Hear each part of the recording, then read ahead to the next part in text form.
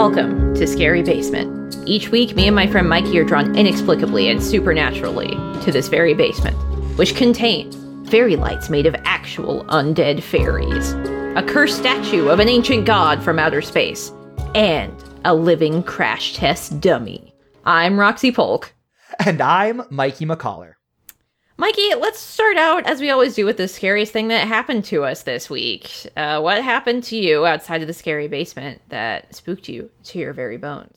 Well, Roxy, I was meeting a friend the other day for a little business talk, little get-together, hangout. Okay. And he asked me to give him a ride to the liquor store so that he could buy one cigarette.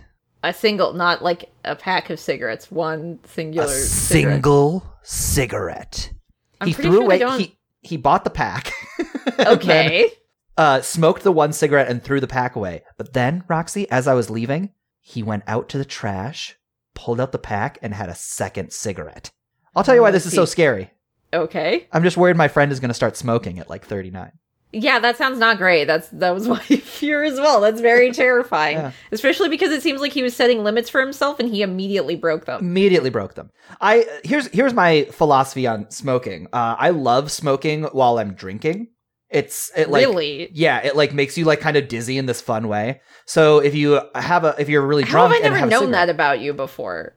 We've gotten drunk together, or at least I've witnessed you getting drunk in front of me many times. Sure. But there was never cigarettes involved. It's not a craving. You know what I mean? It's not like something you need to do. It's just like if you're at a party and everybody's drinking and somebody has cigarettes, you're like, hey, can I get one of those? And you're like, yeah. But every day, the next morning, when I smoke at a party, I want to smoke the next day. But I know that I have to start drinking again to have a cigarette. So it's like I only smoke when I drink. And so, like, since it resets in the morning, I just like, well, if I have 2 drinks, I can smoke a cigarette again. But I'm not going to drink in the morning because I'm not a psychopath. So I just don't smoke. Okay, but your friend doesn't have that kind of system in place, I see. No. He hung out with some folks. He had a couple of smokes with the drinks. And it's all spiraling. So that's scary. Next time, do not give him a ride then. Be like, how about we get you some gum? I'm buying. Gum is a little treat. The problem is, I literally don't think they sell gum anywhere that doesn't also sell cigarettes. Well, I mean, you just don't let him go out of the car. Tell him to sit in the car. I don't know. He's an adult. Put on the child locks. Put on the child locks, and then you go and get him some gum, and then you come back. I'm going to tie him up like I'm a Snidely Whiplash villain, and I'm going to keep him from ever enjoying anything that is unhealthy for him again. Tell him you'll put him on the railroad tracks. I'll also kill him. Roxy, what was the scariest thing that happened to you this week? The scariest thing that happened to me was just alarms. Alarms, Mikey. My phone alarm to wake me up in the morning, I hate the sound of it so much. It fills me with so much dread and anger. I hate the sound of the alarm on my stove, even though it's like telling me it's preheated or that my food is done. The sound of it is just so annoying. I hate the sound of my car alarm. I hate the sound of my neighbor's car alarms. I feel like I've been inundated with a lot of alarms this week, and I don't like listening to them. Viscerally, it gives me a visceral reaction. What about the sound of the raptor alarm that you have set around your premises in case a raptor breaches the premises? I still hate that too, but it's useful at least, because then I know when to fight a raptor. But I still fucking hate the noise of it, which is on purpose, I guess, to set me on edge, so I'm prepared to fight a raptor. So I guess that's a good thing. I don't have to like it. No, I'm sorry that's happening to you. That's so horrifying to just be chilling in your house and then all of a sudden it's like, raptor alert, raptor alert, raptor alert. Yeah. Which is how it goes, right? Yeah, you'd think after they like electrify themselves in the electric fence that is around the compound in which I live, they would have gotten the message, but you know, every now and then they will break through the barricade and then I gotta fight a raptor or 2 or 3. Roxy, I'm so sorry that just your yard was recently transplanted back in time. Yeah, we had this whole thing where we went back to the Jurassic era. I won't bore you guys with it, though. Anyhow, here he is, stomping on over, the Demon Bot. What's he got to say today? Demon Bot. Mikey and Roxy, this week you were assigned the 2015 film The Hallow, directed by Corin Hardy and starring Joseph Maul, Bojana Novakovic, and Michael McElhatton. Did you watch the film, or are your souls forfeit? I did watch it, Roxy. Did you? Yes, I also watched The Hollow. Then you may keep your souls. We did it, Rox. Did we? Yeah. Roxy, for anybody who didn't watch The Hollow, what do you say we go and do a quick plot recap? Okay, let's do it. All right, we open with plant conservationist... For now. He did it again! He got it. He got us. I thought we were home clear. Good one, Demon Bot. Okay, here Keeping it goes. Keeping us on our toes. Okay. Plot recap time. Let's do it. We open with plant conservationist Adam with his infant son Finn strapped to his back, traipsing about a large Irish forest for work, taking tree samples for logging. Adam finds some strange fungus on an animal corpse and takes a sample before returning home. While he's out, his wife Claire meets a local who warns her away from the home the new couple has just moved into. He tells them to leave if they know what's good for them. In the evening, there's a break-in and baby Finn's room is shattered. What? No, okay, excuse me, let me re-say that. Made no sense. In the evening, there's a break-in, and baby Finn's window is shattered. The couple is convinced it is the angry neighbor Colum. They call the cops, and the cop arrives, singular cop, and tells them that he's also a Brit that's been transplanted to Ireland for work. He tells them that the people here in this town are superstitious. They think the forest is inhabited by things called the Hollow, creatures like fairies, banshees, and baby stealers. The couple thinks this is silly, yet after the cop leaves, Adam sees movement in the woods. The flash of his camera illuminating a creature. Or was it just a trick of the light? Oh, 100% it was a creature in those woods. Maybe even more than one. However, the next day they pretend like it was nothing. Claire is removing the iron bars from the house's windows, and Adam goes into town for supplies with baby Finn. The townsfolk give Adam dirty looks, and it's clear that he and his family are unwanted. While Adam is out, neighbor Colm visits again, giving Claire an old book of fairy tales, and again, warning her to leave. On their way home, Adam's car breaks down because this gross, goopy fungus stuff has infested his car engine somehow. He's then attacked and shoved into the trunk of his car. Hours later, when he manages to escape with Finn, he leaves the car that is somehow riddled with giant claw marks. Once Adam and Finn get home, they call the cops and Adam finds a shotgun. Then the power goes out. Drat! In the darkness, the house is ransacked, and strange residue is left behind. No longer feeling safe in their own home, the family decides to flee in their car, only to be surrounded by the creatures, a horde even. The family manages to get the car working in time, but are only able to flee a short distance before crashing and being forced to flee back to their unsafe home.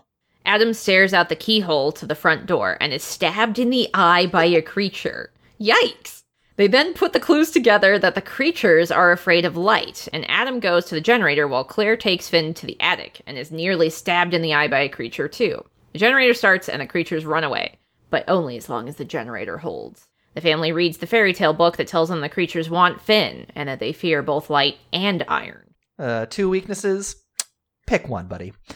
To Adam's horror, he realizes that both iron and light are now affecting him. He is slowly turning into a creature, but he still wants to protect his family. So they barricade the house. However, the creatures attack in force, kidnapping Finn, breaking Adam's leg and causing Claire to run into the forest alone to save her baby son. However, even though Claire is convinced she has been able to save Finn, Adam tells her that that baby she's brought back must be a changeling. Adam's mutations are becoming worse, and Claire is terrified. She stabs her husband and flees with Finn. She goes to neighbor Colum's house, who tells her that he won't let her in, and that the Hollow took his daughter. It's how he knows that these fairies are not to be messed with. This is why he also tried to warn the young family about the danger, and told them to leave. Adam sneaks into the Hollow's nest. He knows that the real Finn is here somewhere. He finds him and saves his son, but not before his transformation progresses further. Adam hisses at the creature, and finds that he sounds just like them. Now, fighting the transformation which will make him one of the Hollow and convince him to do their bidding, he refuses to succumb before saving his family. Adam goes out and finds Claire with that changeling baby, the liar, and gives her the real baby Finn, knowing that he can no longer be saved, he being Adam. Finally, Adam sacrifices his life to give Claire and baby Finn more time to escape as a creature kills him.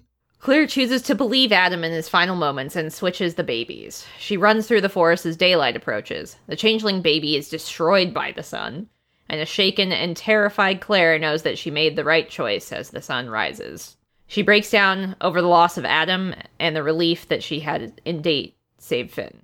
Sometime later, the logging company that Adam was working for has finished their survey. They cut down trees from the accursed forest. Could man have triumphed over the forest and its nocturnal fairies? The camera zooms in to show us that the fungus substance that the Hallow used to transform their victims is on the logs being taken out of the forest. Looks like mankind didn't win this round. And Roxy, that is The Hallow. That's The Hallow. Creepy movie. Right? That scared me. Very spooky with some very cool effects. Can I tell you a thing that I like this movie a lot. I'll just say that. Something that always bums me out in a horror movie early on is when we have a small cast. Okay. Very few people can be killed. When we just got a mom, dad, and son, it's like, I need like 9 teenagers so that we can have between 6 and 7 deaths. You just need like a Scream movie every time. Kind of, yeah. What is it, Kevin Williamson, is he the writer? Mm-hmm. Kevin Williamson movie. Horror movie every time.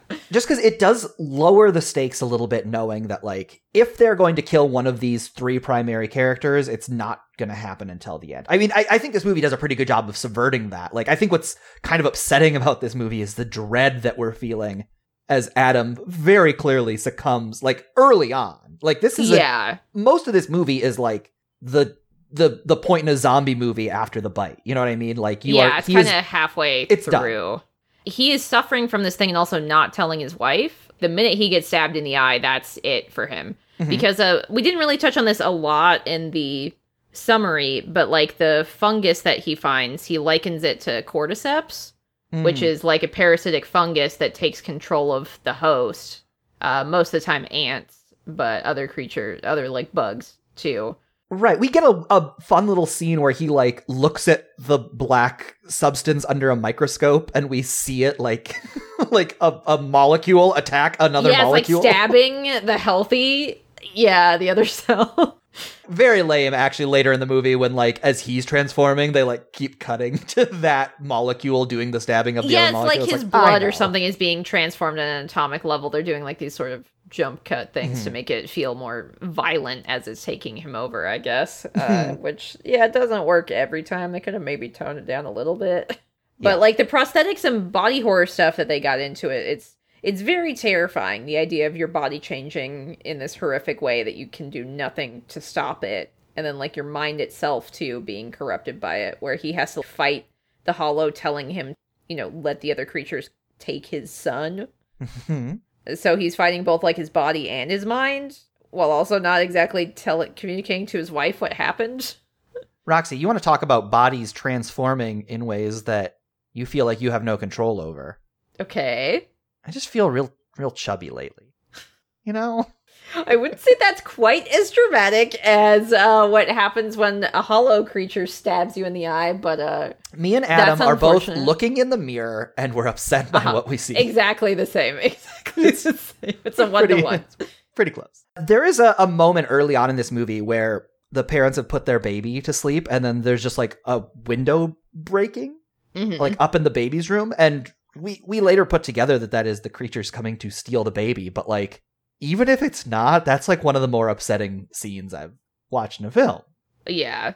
I think also when they call the cop to check it out, and then that's when we see the first creatures when Adam is using his camera to like light up the yard. Mm-hmm. I can't remember if he even sees the first creature, or like he does, but he's not sure if he really saw it. So he like keeps snapping pictures a couple more times and then chooses to be like, that's something I can't explain, I need to get out of here, but then also I won't acknowledge it exists because it's too terrifying to acknowledge that exists. Yeah, I think it's one of those, it has to be our angry neighbor just chucking a rock through our yard. It has to be that. He, remind me, does the rock get chucked through the window before or after he takes the picture of the monster? I'm pretty sure it's after, because that's when they're checking the premises to be like, well, it came from somewhere. Where did the neighbor come from? That's right. He was taking photos of the damage so he could prove this is what happened to the damage of like the window. But it's like also checking outside to see if anything else happened. And it's when the dog, there's a dog in this movie. I forgot we didn't even talk about the dog. No. Bad times for that dog. Is like barking. Yeah, it's not great what happens to the poor dog. But the dog like wants to protect the family too. And so notices there's something out there, is barking at it and like goes off into the woods after it. There is a sense that I have about dogs in movies. If it's a horror movie specifically. That they should never get hurt. Yeah. I feel exactly the same way. Okay. It's never fun to witness. This is potentially a psychopath thing. This is potentially a fucked up thing I'm about to say. Oh no, okay. I'm much rather myself. Something happens to the baby than the dog. The dog is very cute and nice, and the baby, I'm just like, I don't know. Try again. Oh my god. Okay, yeah. 110%. That's a psychopath answer, Mikey.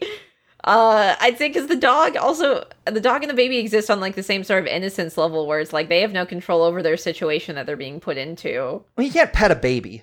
I mean, yeah, it's true. So what do we need it for? What are you bringing? Too young to get a job? Too dry to be pet? I don't know. Thumbs down on a baby. I mean, that baby's going to cost you money too. Dude. Never mind getting a job. It causes you to have a job. Opposite. Most people who live in my home provide. Even the dog. What is the dog doing to earn its keep? Well, the dog mushes on weekends. Oh, okay. It's a sled dog. Gotcha. Yeah, he goes up to the North Pole. Even though your dog is a Chihuahua, Mike, he is a really strong Chihuahua. He's not good at it. Okay, he's clearly trying, I guess. Miscast. He's clocking in. He's getting a paycheck. That's all that matters, I guess. I really like the moment in this movie where what was his name? The scary neighbor, Colm? Column? Like a column that supports a house in the basement? Yeah, that's how you pronounce it. He pops over to give them the Book of Proof. Yeah. He just has this ancient tome.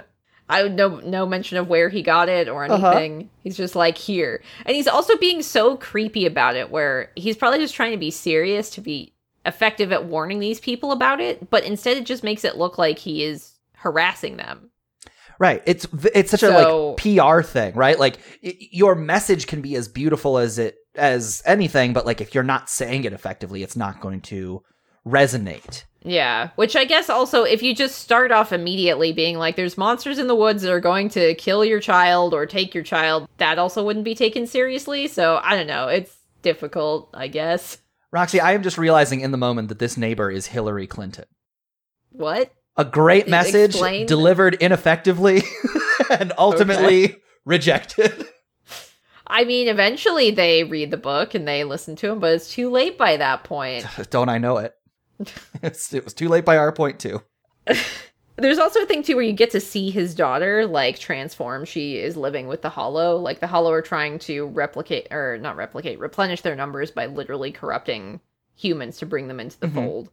And so that begs the question, too, are all of the creatures who are, Hollow, were they once human? We don't know. I remember this distinction on, Game of Thrones, that they had, there were, the White Walkers, which were, a sub-creature. Okay. And then there were the Whites, which were humans turned into, joined their army. And that's interesting. I hadn't thought about it in this sense. There might be hollow creatures, and then there might be people who have been infected with the hollow. Yeah, which I assumed it was, a little bit of both. They're their own weird creatures. But then again, it could also just be that it's literally the cordyceps type fungus, the weird black ooze is actually what they are. And then they just corrupt everything around them. And it's just a question of how long it has to deteriorate you. Because we see, Adam transforming over the course of the last half of the movie. And then we see, I think it's Clara is the daughter, or Clara maybe, who is Column's daughter, who was taken years ago. She's pretty messed up, but she still has hair. She still has her old clothes from that time. You can tell that she used to be human, even though her face is extremely fucked up. Yeah. And messed up looking. So it's it could take a long time, or just, if you're transformed from a human, you're going to vaguely resemble it to some extent too. That makes me think that there are hollow creatures and there are people who have been turned into hollow, and that there are not that many people that have been turned into hollows. Because the only one we saw was the daughter. And of course they want Finn. He's a healthy, stout boy, but Changeling's they're going to hate having him because he is going to take a lot of money to raise. And he can't get a job for quite some time, so be out of luck. I do want to talk about, we talked about how the special effects in this movie are pretty good. They're a lot of practical effects. And in particular, when the changeling baby dies and its like face unfolds like a flower and there's like a skull in the middle of it. Yeah. That was like the best part. It was so good and so creepy. It's very good imagery. And I want to know who came up with that concept. It's very good. It was the actor who played Adam. Oh, of course. Okay. There, A+ for that guy. He's doing his acting job and concept work. Well, they were originally just going to light a doll on fire. And he was like, hey, what if it was like, okay, you know how sometimes a flower blossoms and wilts? And they were like, hey, good job, Adam. Because This is the forest, so yeah. He made them call him Adam on set. Oh, okay. He's method acting, I see. He wore the prosthesis all the time, you know. Hissed at people in between takes. Yeah, he really got poked in the eye. Yeah. There's one scene that is one of my favorite, like as a story structure brained person that was so like had to have been intentional. It was so smart and so cool. So we've gotten a couple hints of the creatures up until this point, but then we get this really good sequence where Adam is driving and his car is stalling out, and that's when he checks the hood and notices that all that goop, black goop in the hood. And then he goes to the trunk, and all the while baby Finn is still strapped in the back. Yes, and like Adam, crying. very stressful. Like baby stuff is stressful because it's like, oh yeah, you want to keep these babies safe. I've made a lot of jokes about how obnoxious babies are. I want to keep them safe. Yeah, there's something about like the pitch in a baby scream or something that just activates, you know, humans on a primal level to be like, that feels evolutionary. Do something about that. Yeah, I need to do something about that. That means something is wrong. But so my moment that I loved so much in this movie. So Adam gets like clunked on the trunk. Like he's like reaching into the trunk and they like clunk him with the trunk handle and then push him in the trunk. Yeah. And so he wakes up in the trunk and the baby is screaming in the car. Uh-huh. And he fights through the back seat. Like he rips apart the back seat and climbs through. From a story perspective, that is literally him being birthed into a new world. Like, it looks like him coming out of the vaginal canal and emerging into the world. Uh-huh. But, like, for this character to have gone from one world where, like, you know, our world, where we understand what's happening and you buy a house and you're safe. Reality. And then he is coming into a new world where he is fighting creatures. I just thought that was so cool and such, like, a really interesting visual way to show your character crossing a threshold into adventure, as Joseph Campbell would put it. My favorite shot of the movie, I wrote it down and then I circled it. How cool. Oh yeah. It's very good, especially because like the editing and the sound design in that scene, he's so desperate the way he is clawing at it, because he's literally ripping up like the foam to get from the trunk into the back seat while the baby's screaming and the trucks or the car is being like jostled around. Once he gets the baby out, you see that the car has been slashed, like, by giant claws. And it's like, what did that?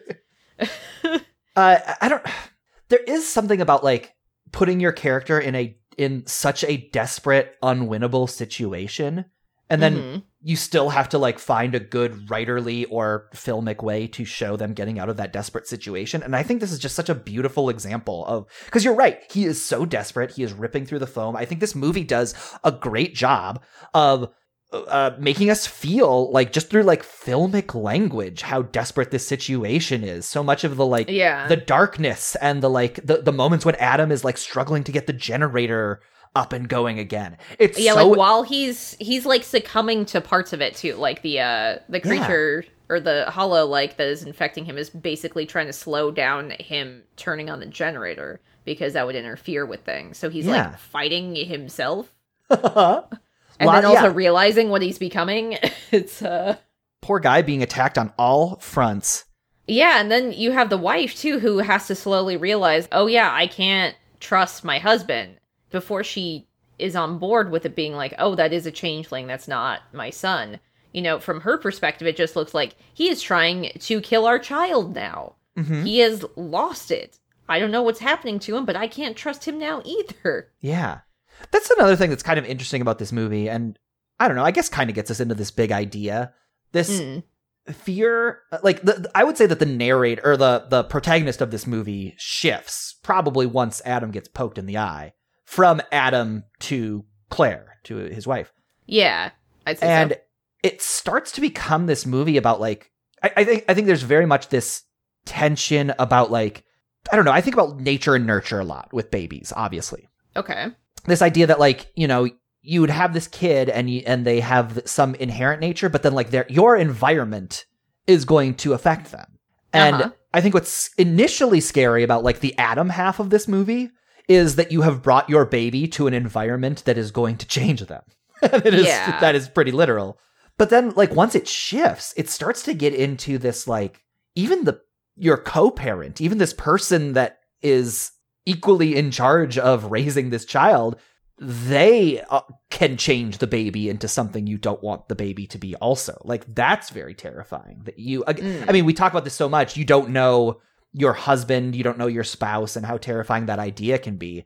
And this movie, I think, in a way that, like, more makes sense to me than muddies it, it kind of dances back and forth between, like, Adam is both becoming this horrible monster and retaining himself. Like, he is fighting to retain himself, but like the idea that he is the main threat for at least big chunks of this movie, or at least you think he could be, like, you don't know what the resolution of that's going to be. Like, ultimately he doesn't do any harm to his family whatsoever. Like, what he says is like, I would never harm you. He actually never does. But there is that threat that you don't know what he's capable of when he's being transformed, because you know he's not going to be himself eventually. Yeah. And I think another big point of the movie, I guess part of the big idea for me, was these characters came into this situation, they didn't mean to do any harm, but that doesn't mean that you won't cause harm. Like, they came into this situation, it was just a job, you know, he's just marking some trees to be knocked down, either because they're not healthy or whatever. He's gauging the land that has been bought by his employer. And like, that's why the townspeople hate him so much initially, is because he's a Brit coming into Ireland, coming to literally deforest and take over their land, which is not great. And then even more so, then there's the creatures in there too. And like, the townspeople, I'm sure, especially the neighbor, know to some extent, like, yeah, these people are just cogs in the machine. They don't mean to harm us, but they are harming us. So I'll do what little I can, I guess, but ultimately it's up to them to either listen or pay the price, I guess, for not respecting boundaries. Well, I mean, that's kind of it. Like, I feel like the only sin committed by a person in this movie, like, the creatures are just creatures. They're just doing what it takes to survive. They're in their zone, they're in their space, and you came into their space, so that's why they come into yours. But like, the only mistake a character makes is Adam by not fully engaging with the local community. Yeah, like, he even tells his wife, like, after the neighbor Colum comes and like threatens them, essentially, like, you don't know he's trying to help them, but the wife is like, again, he came in a very threatening way to be like, you need to get out of here. So she tells him twice, because she's alone in the house when this guy shows up and her husband isn't there, and she's like, you need to talk to him. And he's like, oh yeah, I will, and then never does. Like, he has an opportunity to when he like passes him on the road, but he's like intimidated, or I think maybe they have a gun because they were out hunting, and he was like, I'm actually not going to talk to him right now, I'll do it later. Which, I guess if he's got a gun and could be angry, I would be like, yeah, maybe I shouldn't either. But at the same time, him choosing to never confront and talk to those guys is ultimately like part of their downfall, because he chooses to stay apart from them. And that's, I think, the lesson of this movie is like, wherever you move, go get a beer with your neighbors. Yeah, you should be open to or as this movie would call it, a pint. You should be wanting to understand the place that you are going to. Like, you are coming into somebody else's space that will hopefully eventually be your space too, but it's not yet. Like, you have to understand where you are at and respect that place. A bit of an arrogance to Adam, as we're talking about this, like, realizing, like, he's just like, well, I'm just doing my job. It's like, well, that's not really an excuse. Like, you're still kind of doing this. And also, to do your job in a place where you live, like, feels crummy. Like, and I think that's kind of why he ends up, like, he is part of the suckiness of that place, and why it kind of thematically makes sense for him to become one of these creatures, because he is the one.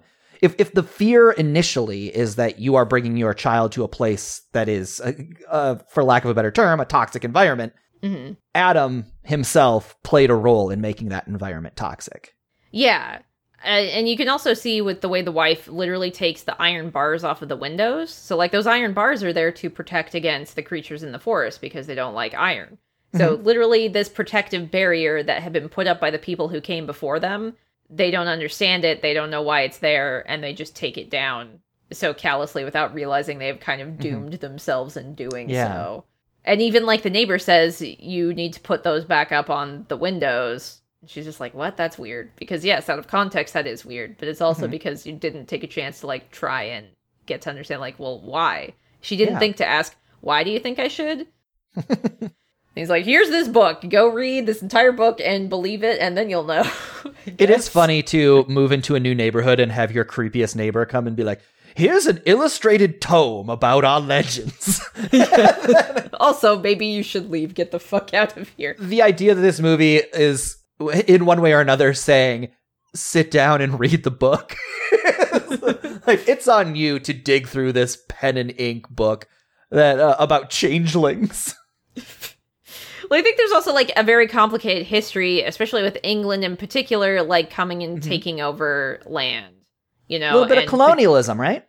Yeah, like 110%, especially with what Ireland has been dealing with for, I don't know how long, but a very fucking long time. Their relationship with England, not the greatest. I mean, America, where we live, was a product of colonialism. And so I think it's also saying something about that, too, where it's just kind of like, you can sort of just leave things as they naturally are to do their own thing. You don't have to keep trying to push where you're not wanted or don't belong. Like, this place was fine before you came here, and now since you cut down those trees and you're going to take them to your civilization, you're going to fuck yourselves, I guess. Which, that part normally doesn't happen. There's normally never, like, retribution for when stuff like that happens. So I guess in a way it's kind of like the forest doing what it can to fight back for being destroyed in this way. What I would almost kind of push back on that a little bit is that, to me, it's less about, like, leave things as they are, and it almost feels like contextually. Well, more like respect how they are. Exactly, yeah. It's like, they're, in context, these people are very welcoming. Yeah. They're like, hey, put your iron bars up. Here's your book. Like when you have been terrorized by this creature for so long, and then all of a sudden you have new people in, like, they are giving them the tools to survive. You know, we were making fun of how badly they delivered their message, but again, like, terror makes it so it's a challenge to deliver your message anyway. They're actually being really good hosts to these people. As I'm talking about it, Colin is the good guy. Their one neighbor is, Yeah. God bless him. And actually, when Adam brings the smashed window to the, like, hardware store guy, like, you get a shot of a bunch of kids and other locals, which there aren't a bunch of them on the street, but they're, like, giving him the stink eye. Like, they obviously don't want him there. He goes into the hardware store. Those people obviously don't want him there either. They're acting very standoffish and, like, don't want to talk to him. But, like, the hardware store guy talks about the hollow, and maybe even he's the one that is like, you need to get your wife to put the iron bars back on the windows. And he's just like, oh, it's silly, superstitious locals. Yes. I obviously know what I'm talking about. I live in the real world. I'm not even going to entertain this thought. Which is literally the thoughts of colonialists. Yeah, where they're going to think they know better. They're bringing their civilization to you. Shouldn't you be thankful for it? Actually, no. Fuck off, please. The answer is actually no. Yeah. Roxy, I've got a question for you. Okay. What is your question? Okay, Adam is coming into this neighborhood. He's destroying the forest. He's changing the neighborhood, really. How did your neighborhood that you grew up in change from when you were a kid to how it is now? Okay, so I grew up for the majority of my childhood in Alaska, which, as you might imagine, does not have a lot of big highways. I don't think we even have a single overpass. I'm gonna get Alaska one for your birthday, Roxy. I don't know. I'm gonna get Alaska an overpass. I don't think that will help them when everything is covered in ice, but sure, go for it. And the reason why is because, yeah, ice and snow is a big problem, and you need to be able to plow the roads. And, like, if a car goes off into a ditch, you don't want them going off of a 20-foot overpass. You just want them to go into a ditch. So it is safer that way. I'm going to take it back. I'm going to get Alaska a Starbucks gift card for your birthday. Okay, Roxy. I think they'll appreciate that more, Mikey. That's very thoughtful of you. So what am I giving a state? What am I talking about? Somebody in the office this like Capitol building office. Yeah. I'm sure we'll enjoy it. There's just like a secretary, like Mayor Hill's office. And I'm like, hey, where should I send the Starbucks gift card? And she's like, to me, I suppose. Yeah, there you go. She's going to get herself a little mocha bonbon drink. Little treat. I want that. Give this is a little treat while you're at it. For old Sandy Duncan. That's her name, is Sandy Duncan. Okay, gotcha. But so there wasn't like a lot of highways and stuff. There's like maybe 2 or 3 highways, and one of them was like barely you could even call it a highway, 55 miles an hour usually at max. Mm-hmm. And so that's what it was when I left for college. And then when I came back years later, like actually for a friend's wedding, I think is when I really noticed it. The whole back neighborhood close to my house had like been developed. There was a huge thing that had access to the freeway now, that had 2 or 3 roundabouts mysteriously. It's like, okay, yeah, you want to deal with roundabouts with ice and snow. And then there's a Target. It like leads to a Target. So these places that were like empty lots and just forest are now a highway with roundabouts and a Target. And a Starbucks, Mikey. Cool. Okay, great. So there you go. It goes perfect with your gift. And but, Sandy Duncan is there for an hour a day. One. Yep. Hey, I mean, you gave her a really generous gift card. What was that, like $500? You thought you were doing it for the whole state, so. Yeah, I got her a $500 Starbucks gift card. That's why she's there for an hour every day. She gets such a big drink. She's like, I've got so much money, I have no choice. Might as well. But so how did your neighborhood change from when you were a kid, Mikey? Well, okay, so the neighborhood that I guess I'm going to talk about, I had 3 major neighborhoods growing up, but my parents bought a house that we lived in for maybe 6 or 7 years, like the 4th through 10th grade year. Maybe that was 5 years. Gotcha. Who cares? But it was like in a new development area, right? So that was just like a big barren field that they were slowly turning into a neighborhood. And we had this giant, like wavy, amber waves of grain style field that like right next to our house. And there's like this beaten down path that would go across this field to like, there's like a medical center, like a tiny little doctor's office that had a gift shop. So you could go there and buy candy from like 11:30 a.m. to 1 p.m. Like it was never open. It had the worst hours. Oh no. Especially like if you're a kid, it's like that's during the time when I'm in school. I can't even make use of this. How annoying. Absolutely never a time when I could go buy candy. But like that's where we would like go walk our dog. And I just remember like so many times my dog getting loose and like running through this field and just like freaking out because I was like, I'm never gonna catch her. And I remember like trying to catch her as she ran through this field. It was really scary. Oh no. Especially because if the dog is, like, not as tall as, like, shorter than the grass, then you won't be able to see. Exactly. That's what it was. She was, like, a black lab, but the grass was, like, pretty high. So she was, like you could kind of see, like, rustling.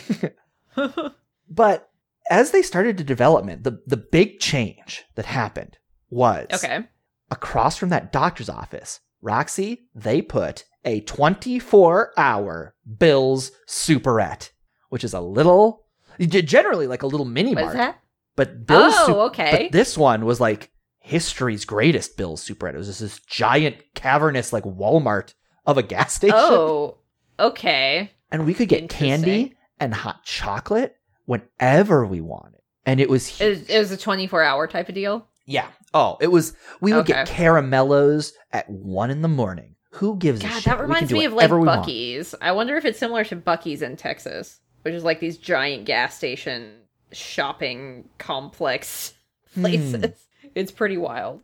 But so now... It sounds kind of similar, because it's like attached to a gas station, you said, right? It's like a giant mini-mart attached to a gas station? Okay.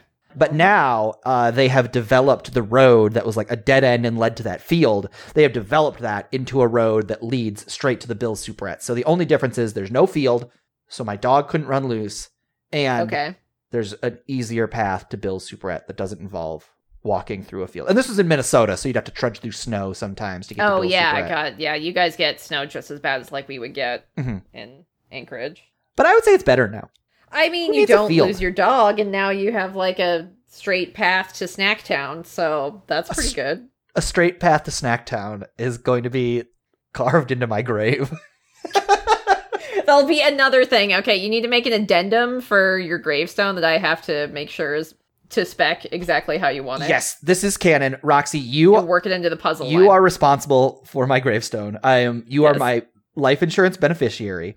So you're going to get every bit of insurance I have. Beneficiary. Well, you have to pay for the tombstone. I'm not going to make you take that out of your own pocket. I guess that's true. I need to pay for all the mechanisms and Resident Evil puzzle elements that are going to be in place. Yes, I need my gravestone to have a puzzle that anyone could solve, but like a medium tier difficulty. Like, I don't want it to be so hard that nobody solves it, but I also don't want it to be like they're either going to get a magnum or some sort of gemstone that is going to fit into the eye socket of like a animal head in a wall of your or something. grave. Yes, there you go. Yeah, so I'll make it that. Okay, we need to find someone who's going to be in charge of my grave, because I guess we're deciding you're dying first. I guess you're like 1 year older than me, 2 years maybe. Yeah. Well, listen, sure. Roxy, I've got a one-way route to Snacktown, so I am definitely going to die first. Okay, this is true. Roxy, on a scale from 1 to 9, since the number 10 does not exist in the Scary Basement, how likely would you say the events of the Hallow are to happen in real life? So I said 8 out of 9. Whoa! For destroying natural boundaries and land for profit. That's true. Yeah, that's fair. Literally happening right now. So that was kind of the angle I went for. But I docked off 1 point because fairies aren't real. Right, I feel like this is my answer for every single thing. It's like, capitalism is real, but not this monster. So 8 out of 9. That's always my answer, I guess. Yeah. No, that's the tenor at which horror movies are operating. This is true. Said 2. All right, because explain. I strongly believe the neighbors in this movie would either be much more helpful or much less helpful. Okay, that's also a good point. I think their medium tier of like, we're helping you but so ineffectively is like the uncanny valley of not believable. Yeah, I could definitely see that. That makes I think we're both correct. So we'll average it out. There's no correct answer. What am I saying that? It's just it's whatever you choose. 5, right? Yeah, I think so. Yeah, 5 is the median or mean number. Mathematicians, please let me know. Okay, so Mikey, we made a bet last week, which was in what minute of the movie does the first creature appear? So Mikey, you said 30 minutes in. I said 30 minutes. That's the perfect time to break into Act 2. And I said 21 minutes. The answer, Mikey, I think I might be psychic. It is 22 minutes.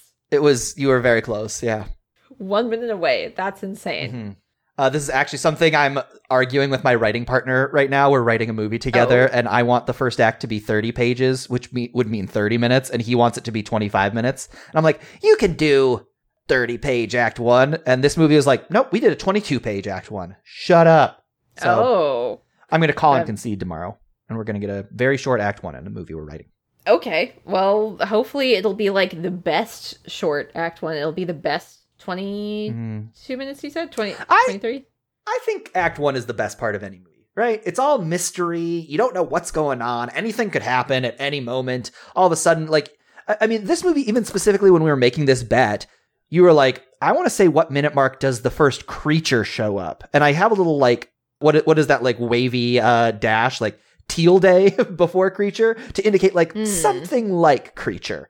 Because you didn't want to tell me what the creature was. So I was like watching it and I was just like kind of excited because it's just like, I don't know, it's this sense of adventure, sense that anything could happen.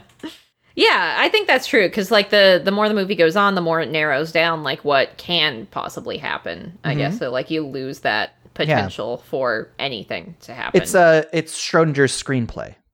Sure. The possibilities of what the movie could be collapse under observation. Roxy, the total bet score thus far in our Scary Basement run. Okay, yeah. Mikey's been keeping a tally. Adding your point, we are up to 16 points for you, 11 points for me, and 1 haunted tie. Ooh. Why would it be haunted? I don't know. Because why not? Everything's haunted down here. It makes sense that it would be. A lot of things are haunted back long here. Enough. Yeah. My podcast mic is definitely haunted. I mean, it looks haunted. It looks like it's going to literally catch on fire, maybe. Unfortunately, Roxy, it's haunted by the... It's unfortunately haunted by the ghost that gave Dan Aykroyd a blowjob in Ghostbusters. What? So, I mean, it's not... What? Do you know about this? No, what? Is there an implied scene where something like that happens? Roxy, I don't think it's implied. I don't remember it. I only seen Ghostbusters once. Happens? I feel like he like is in the library and there's like a haunted ghost lady and she like goes down on him and then it's just like a shot of his face and his like eyes crossed because he's getting such a good blowjob. Oh my god, you must be joking. No. You're fucking with me, aren't you? Okay, which Ghostbusters was this? Ghostbusters 1? Oh my god. If that is real, this makes me want to rewatch that movie tonight, because I have not seen that movie since I was a child, and I definitely would not have registered what the hell was going on when I was the age in which I saw this movie. That's horrifying. Great kids classic. Yeah, people like it. I'll just send you a quick, like that. I'll just send you a quick Decider article. Oh my god, there's an article about this. Yeah, the headline is, "So that happened. Dan Aykroyd got a blowjob from a ghost in Ghostbusters." Yeah, and then here's the shot I'm thinking of. He just like crosses his eyes because, I don't know, clearly Dan Aykroyd has never gotten a blowjob. Responsible for that? Wow, this clip. Okay, we'll send this to our editor and you can put it in the show notes so you guys can see this, but also you can just literally type it into Google. This is wow. In the same way that the actor who played Adam was so in character that he was the one who suggested the baby transform with the flower, Dan Aykroyd was so in character that he said, "What if I got a blowjob from that ghost?" And then I look like a cartoon character when it happened. This is maybe off topic. This is wild. One of my favorite. We're already in it. We're in it, Roxy. One of my favorite football writers was just followed on Twitter by the band Eve 6. Do you remember the band Eve 6? I'm sure if I heard one of their songs, I'd be like, I have heard that before, but I cannot place the name with the band. They're the band who went, I would swallow my pride, I would choke on the rind, but the lack thereof would leave me empty inside. Yeah. And that's also the song where he goes, "Wanna put my tender heart in a blender, watch it spin around to a beautiful oblivion." So all this is to say, today on my Twitter feed, I was getting tons of retweets from the guy who runs the Eve 6 Twitter, who I assume is just the Eve 6 guy. Of them? No, because I just follow the one sports writer, and he was retweeting them. And one of the tweets was, "I was literally a virgin when I wrote the Heart in a Blender song." And, really? Yes. And so that's what's got me thinking that, like, the way Dan Aykroyd is looking in this ghost blowjob scene, it tells me that he was literally a virgin when they filmed this scene. Yeah, I mean, like I said, it's the way a cartoon character would react to Get a blowjob! Yeah. You remember that famous like Elmer Fudd cartoon. Yeah, exactly. That's what you would think if you try and picture that. That's what that looks like. That's, yeah. Roxy, thank God the Demon Bot is marching over here to end this conversation. Yes, Demon Bot, please save us so we don't have to talk about Dan Aykroyd getting a blowjob anymore. I am done. As uncouth as it may be, this discussion turned out to be a fortuitous segue, as next week, you must watch the 1975 film Jaws, directed by Steven Spielberg and starring Roy Scheider, Robert Shaw, Richard Dreyfuss, and Bruce the Shark. If you do not, your souls shall be forfeit and I will claim your bodies as my own. Okay, Jaws. Mikey, let's talk about Jaws now instead of the thing we were talking about before. We can watch Jaws. There's a shark. It's very scary. Shark, yeah. I can do that. Let's talk about sharks. Obviously, we have to make a bet for Jaws, Roxy, going into next week. Okay. Here's my pitch. All right. At what timestamp does the famous "we're going to need a bigger boat" line occur in Jaws? What time in the movie does the famous bigger boat line occur? Okay, I wish I could remember how long this movie is total, because it would probably help me make a guess, because I feel like it's kind of halfway through. So I'm just going to guess 45 minutes, 45-minute mark. Minutes? What about you?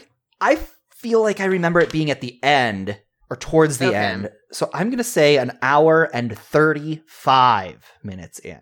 Gosh, how long is this movie? Okay, I guess we'll find out. Yeah, I honestly don't remember. I saw this movie when I was like a kid, so I don't remember. Yeah, same. The pact has been sealed. I mean, the bet is confirmed. Whoever is closer to the time when the line "we're going to need a bigger boat" is said shall be declared the winner. The loser must read the novel the film is based on, including the subplot where Hooper has an affair with Brody's wife for no narrative reason.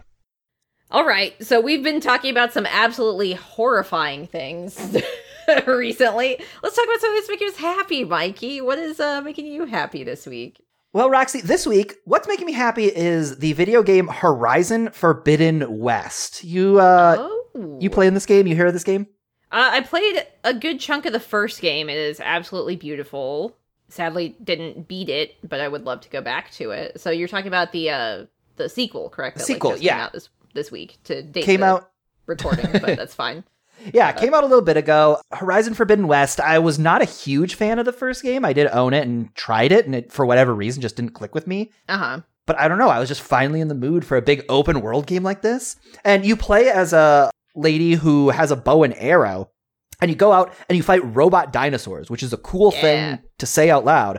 But the way your bow and arrow feels with like the PlayStation 5 controller is very good. Oh, okay, that's right. It's a PS5 game. Super tactile, but also just like it's so satisfying to fight big robot dinosaurs and to like slow down time and find their weak spot and blow off their points of armor with your big fat arrows. It's a very fun game. The story is the absolute best, all-time greatest mediocre story I've ever heard. It is like at the tippy top of the second tier of stories. And I'm liking it just fine. Yeah, I think that was definitely one of the barriers for me, I think. Like, I liked the story enough, but didn't, like, love it. Yeah. I guess. So I can understand that assessment. That makes sense. But, yeah, I mean, I guess for the first one. So the second one you're saying is the storyline feels like that, too. Okay. So, like, more of the same. Very much more of the same. Yeah, so, like, very solid, I guess. It's fun to fight robot dinosaurs is what's making me happy this week. How about you? Yay. What's great in your life? Similarly, I am also playing a video game that made me very happy, which they came out with the Final Fantasy VI Pixel Remaster recently. Yeah. It's like on Steam and mobile and stuff. Not on console, which is the weirdest thing to have Final Fantasy VI, famous PlayStation game, at least from my childhood. I guess SNES was the first one. Was that the Super Nintendo one? Yes, yeah. Okay. So, Final Fantasy VI, which for a lot of people is like their favorite one of all time. I know like about the characters and stuff, but had never actually played the game before. So my first experience was trying to play it on a Game Boy cartridge, Game Boy Advance I bought off of like eBay, and it was like some sort of cheap knockoff that I could not save the game on. So I have very vivid memories of like getting really far before going into seeing a movie with my parents, and then I turned it off. Can't wait to play this in the car ride home. After the movie, tried it, and then it had not saved any of my progress. So I was like, well, I guess I'm not playing this anymore.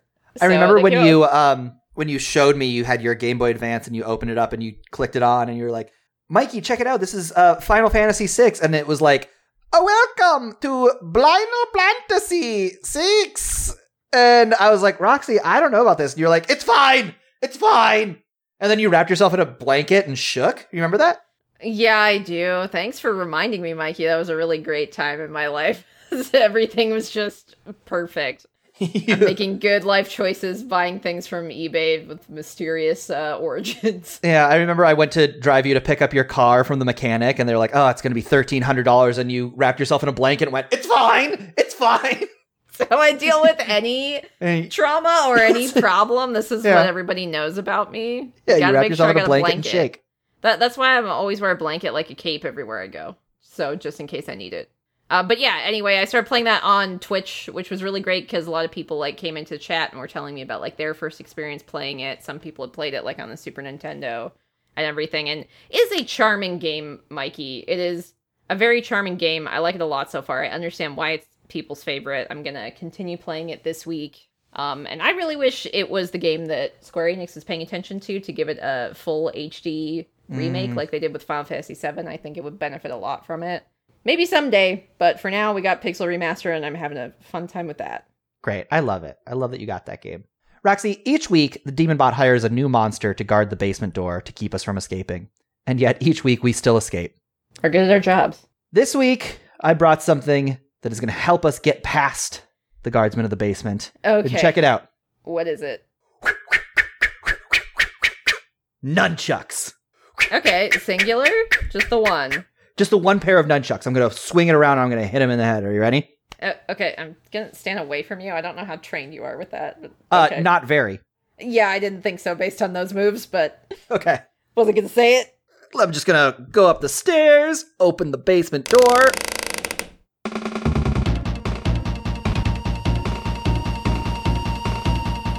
Roxy, the boss is the big clam boss from Donkey Kong Country. Oh, okay. If it's a clam, it's not very agile, right? I haven't actually played this game. What, do you know the strat? Absolutely, I do. Here's why the nunchucks are perfect. Nunchucks? Okay. The nunchucks can slide right in between its clam shells and hit it in the clam muscle. Okay, this is this weak spot? Yep, here we go.